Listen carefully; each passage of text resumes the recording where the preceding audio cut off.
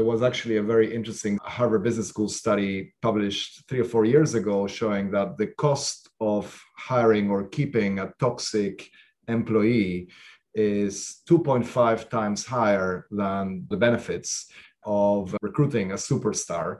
So for all the obsession of getting high-performing, high-potential employees, actually removing or impeding the success of toxic workers has a much higher return on investment. It's too often thought of as the soft stuff, right? It's sort of a secondary consideration when in fact the economics of this issue are substantial. Those are two little snippets of what you're going to experience on today's podcast, where we're going to be looking at the economic case for squashing workplace bullying. And the experts that we have today were identified and invited to this special series by my partner on this series, Lisa Edmondson. And we have Tomas Chamorro-Premuzic, who is a psychologist and professor and author, as well as Amy C. Edmondson, who is a professor at Harvard Business School and also an author of a number of books. So I can't wait to share their wisdom and this fascinating discussion that we have for you today. Now, my partner, Lisa, is not going to be with us on today's podcast, but tune in for the second half of this conversation where she joins us and she brings her own insights and experiences to that conversation. So I hope you enjoy it. Welcome to Winning the Game of Work, a podcast that helps you enjoy the happy and successful career you've dreamed of. Because let's face it, being hardworking and smart just aren't enough in today's competitive workplace. I'm your host, Terry McDougall, an experienced executive coach who will teach you all the right moves so you can win the game of work with ease and confidence. Welcome to another episode of Winning the Game of Work. This is your host, Terry McDougall, and today I have two very special guests. So first we have Dr. Tomas Chamorro-Premuzic. He's a psychologist, author, and entrepreneur. Dr. Tomas is an international authority in leadership assessment, people analytics, and talent management. He's the chief talent scientist at Manpower Group and professor of business psychology at both University College London and Columbia University. He's the author of 10 books, and his latest is titled, love this title, Why Do So Many Incompetent Men Become Leaders and How to Fix It? Welcome, Dr. Tomas. And also, we have with us Dr. Amy C. Edmondson. She is Novartis Professor of Leadership and Management at Harvard Business School. She's done extensive research that examines psychological safety and teaming within and between organizations. And she's interested in how leaders enable the learning and collaboration that are vital to performance in a dynamic environment. She's the author of 3 books, including her soon-to-be-released The Right Kind of Wrong, The Science of Failing Well. So welcome, Dr. Tomas and Dr. Amy. How are you both today? Great. It's great to be here. It's great to have you, and I understand you're joining from Brazil. Yes, right now, yes, absolutely. And Amy, I love the title of the new book. It actually took me a few days to get the double meaning, but that's me just being slow. Thank you. Great to be here. It's great to have you both. And so I know Lisa is super passionate about identifying the root cause of bullying in the workplace and how to fix the toxic workplace. And I was speaking with both of you before I hit record about the fact that I worked for 30 years in the corporate world before becoming a coach. And for pretty much anybody who's worked that long, it's inevitable that at some point we're going to run across a bully or a toxic environment. I'd love to hear from both of you about how prevalent this is and what it's costing the world economy. Amy, you can go first.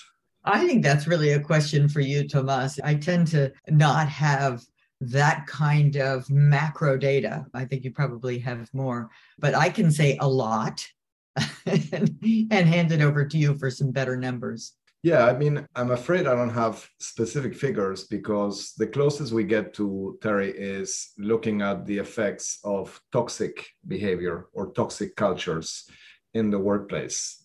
And it's not so easy to differentiate within the broad category of toxicity between bullying, harassment, counterproductive work behavior, and other acts of antisocial behavior. What we do know is that there was actually a very interesting Harvard Business School study published 3 or 4 years ago showing that the cost of hiring or keeping a toxic employee is 2.5 times higher than the cost or the benefits of acquiring or selecting, hiring, recruiting a superstar, right? So for all the obsession of getting high-performing, high-potential employees, actually removing or impeding the success of toxic workers has a much higher return on investment. And then there's all the usual statistics that we've been exposed to in the last 10 years. People join organizations but quit their bosses.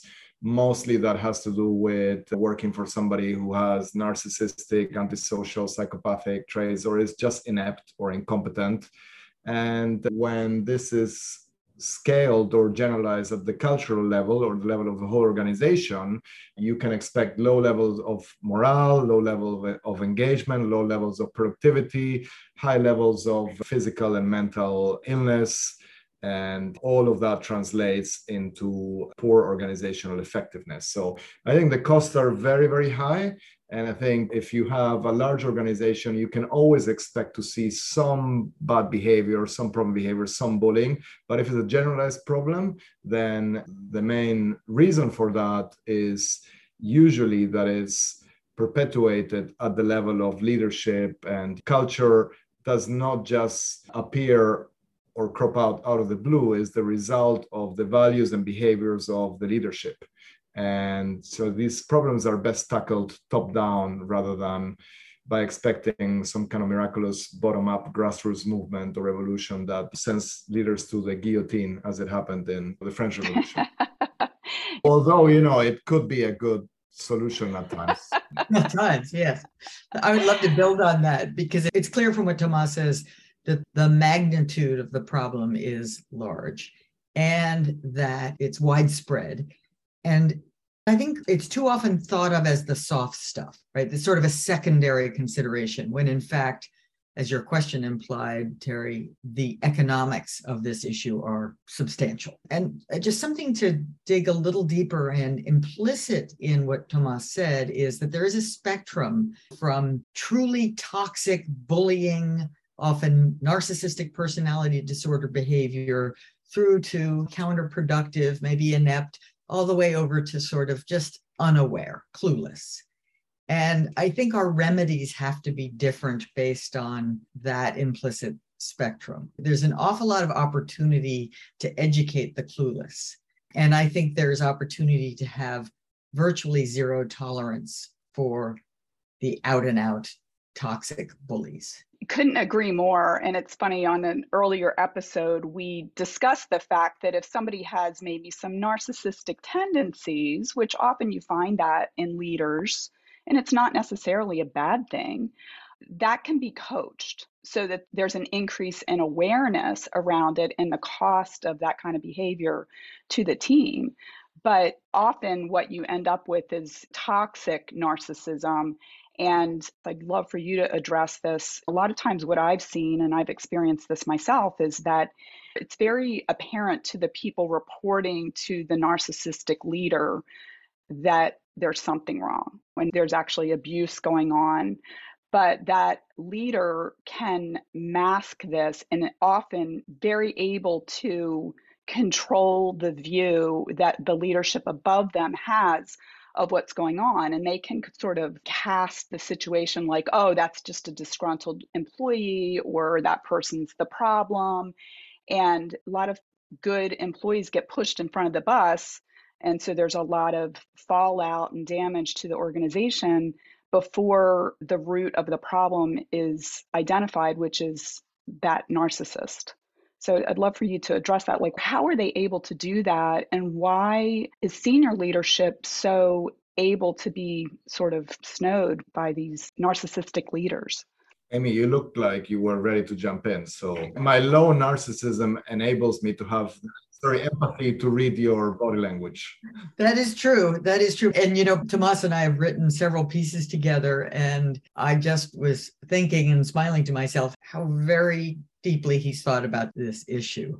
But I'll just say simply, information asymmetry. It's both human and a set of skills that one develops over time to self-present, and particularly to self-present up, and to be quite casual and not at all worried about what those below you think of you.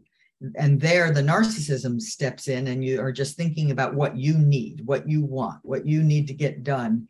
And that will range from just very direct language, which I think is helpful and good, to just truly sort of inconsiderate, thoughtless, and often completely unrealistic expectations for what others should have maybe already done by yesterday. So I think it's quite easy, and it's probably one of the oldest phenomena in our field, to effectively present oneself upward as a decent, effective person. Mm-hmm. Yeah. Absolutely. And I think if you don't do it in America, you're labeled a depressive realist or something like that. Right? So you have to. It's obviously culture does matter, right? I was just speaking to a journalist, and she was depressed after we finished talking about the subject. And I said, look, I mean, it's not the same in Argentina, where I'm from, as in Sweden. And it's not the same in Japan as in America. And it's not the same in Germany than in Italy, right? So culture does matter. And some of it is presentation. But I think that ideally we would educate people on the potential consequences of working for somebody with narcissistic tendencies before they realize that it got to the stage of bullying or real toxic, counterproductive, antisocial behavior. Because it's very easy to be seduced by the bright side of narcissism. We've seen it in politics. We're seeing it in politics over and over again when we fall for people who seem entertaining and charismatic and a bit eccentric, and their self-promotional overconfidence seems reassuring and it can be mistaken by competence. But ideally, we should also recognize that if you work for somebody that doesn't listen to you, that doesn't care about you, and doesn't empathize, and always seeks validation, and always talks about themselves, and has a distorted sense of worth, and is unjustifiably pleased with themselves, and is a constant attention seeker, this isn't going to end well. And so, because prevention, I think, is better than mitigation. I mean, I agree with Amy that if you're in the kind of moderately high range, you can expect for self-coaching or coaching or interventions to help you a bit. But if this is systematic behavior and habits, it should be dealt with before it gets to the instance of bullying. Yeah, I couldn't agree with that more. And it's interesting. I worked for a Canadian company for a long time, and certainly America as a country is probably a little higher on the narcissistic scale than Canadians are. I was in marketing, and I often had a little bit of disagreement in terms about how forward we should be with our advertising. Like, a lot of times they thought that we were bragging, and I was like, you have to stand on your soapbox and scream in America to be heard. Okay, this is normal. This is normal here. You know, one of the things that came to mind as you were talking to Dr. Tomas is a couple things that I haven't really seen it as much in the workplace, but just narcissism in relationships, the whole idea of love bombing and gaslighting. And I was thinking about a situation that I had with a boss who I actually saw her from a mile away. I knew her before I worked for her, and I saw that she was narcissistic. But she had an opening, and she came to me and she wooed me. And I went to work for her thinking that because I saw who she was, that I'd be able to manage it. And I ultimately wasn't, because she kind of love bombed me on the front end of our relationship as boss and subordinate. But she was true to herself in the end. And it ultimately led to me leaving the organization. So I'd love for you to talk about that whole idea of gaslighting and love bombing, if you use those terms. Not so much, but I think the concept of love is more related to this subject than people think. You know, I'm a recovering psychoanalyst, so As much as I agree that scientifically most of what Freud said has been disproven or can be disproven, there are some ideas that at the conceptual level are still intriguing and somewhat valid to explain things, even if they don't predict much. And I think his view on narcissism is very, very relevant here, because at the relationship level, he thought that a healthy degree or manifestation of narcissism is that we replace our self-love through the love of somebody else who loves us back. So, if I can indirectly love myself through loving somebody who loves me back, that's the best case scenario. And on the leadership level, he thought that this applied to our relationship with leaders, and that we fall in love with leaders who promise to love us back. And obviously that also highlights a certain immaturity and ambivalence in the cycle. And it explains, of course, the rise of charismatic populist leaders who just promise to fix all of our problems and to make us great and to make us happier, etc., whether they're politicians or bosses. So I think leaders can manipulate us through these fake manifestations or promises of love. And I sometimes worry, I think in the modern world, we expect to have a leader who is a transformational, almost father-like or mother-like figure who loves us and really cares about that. And if the bar is so high, it makes it easier for these imposters or fraudsters to come in and seduce us. And at the end of the day, for most people, a job is a job. And if they are getting something out of it and paying the bills and getting better and proud of what they achieve, they can have a more distant and I think cold relationship with the bosses, who can be very competent, and this is Amy's forte, without actually engaging in these romantic or love-like kind of dynamics. It's an inevitability that there will be a disappointment. In fact, one of the mysteries to me, especially in the political sphere, is how long the love goes on when it's not being actually reciprocated. When in fact the leader is doing little or nothing for you, how long that sort of affection based on that original exciting narcissistic presentation, how long that can go on, right? That seems to be a mystery. But this builds on something that we've talked about before, which is in praise of the boring leader, right? In fact, if we could get over our addiction to the idea that leaders should be charismatic, heroic, larger than life, we might in fact have better run projects, better run organizations, more distributed learning and thinking and empowering of everyone. Yeah, that's fascinating. And I've been wondering the same thing, because at some point it's critical to be able to see what is going on right in front of us. And I think that people do get kind of caught up in this fantasy or this belief that my boss is here for me, my boss wants the best for me. And the best, most talented narcissistic bosses are able to sort of create that gaslighting, make people believe things that actually there's not as much evidence of if you really examine what's going on there. Dr. Tomas, I'd love to touch on something that you brought up, which was it's probably better to avoid hiring these leaders in the first place than to try to mitigate it once they're already in the door.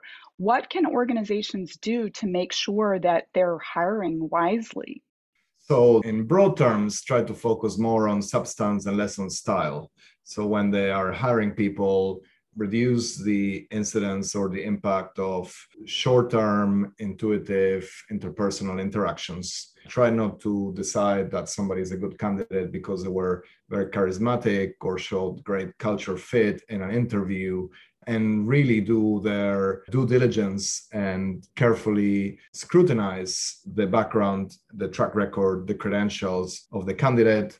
If they have managed people before, understanding how those people see the person is a really good indicator of what they're like. Sometimes there are legal boundaries to doing that. You can't use, for example, past 360s of one organization to hire somebody for a new organization, which, by the way, explains the success of sites like Glassdoor that are crowdsourcing leaders' reputation. And increasingly, they're moving broader and broader in their remit and what they cover. Using science-based assessment, if we got organizations to agree that things like empathy, curiosity, intelligence, emotional intelligence, self-awareness, humility, and integrity are important, which I think most people would agree in, understand that these things are better assessed with tools validated by the independent academic community than by intuitive judgments of untrained interviewers. And then, of course, even though I'm a big critic of poorly designed interviews, which is what most people do or carry out, use experts to carry out well-designed, structured interviews that actually standardize things and look for critical signs of bright side and dark side traits. That's on the selection side. And then on the internal promotion side, it should be easier because your organizations are sitting on a lot of data on what people have done internally. So there again is about sort of shifting the criteria, not focusing on whether somebody self-promotes or leans in or has good political capital in a company, but actually look at their past performance, look at peer ratings or upward feedback on what they have done, and understand that more often than not, to Amy's points, is being a boring but competent employee that will predict good outcomes compared to being, a charismatic entertainer. And I think that's spot on. And I'd add, how have their direct reports done? Are they good performers? Are they people who have contributed to the mission? Are they people whose careers have benefited from working for that person, or quite the opposite? And those data are sometimes available, sometimes hard to get, but certainly worthy. Yeah. So one of the things that I've observed is that she mentioned poorly designed interviewing techniques that people just kind of wing it. And when I was in the corporate world and when I first was interviewing, I started interviewing people with no training at all. And even as I became a leader, I learned leadership, luckily, through a mentor that was my boss later on in my career. And then later I hired some coaches to help me along the way also.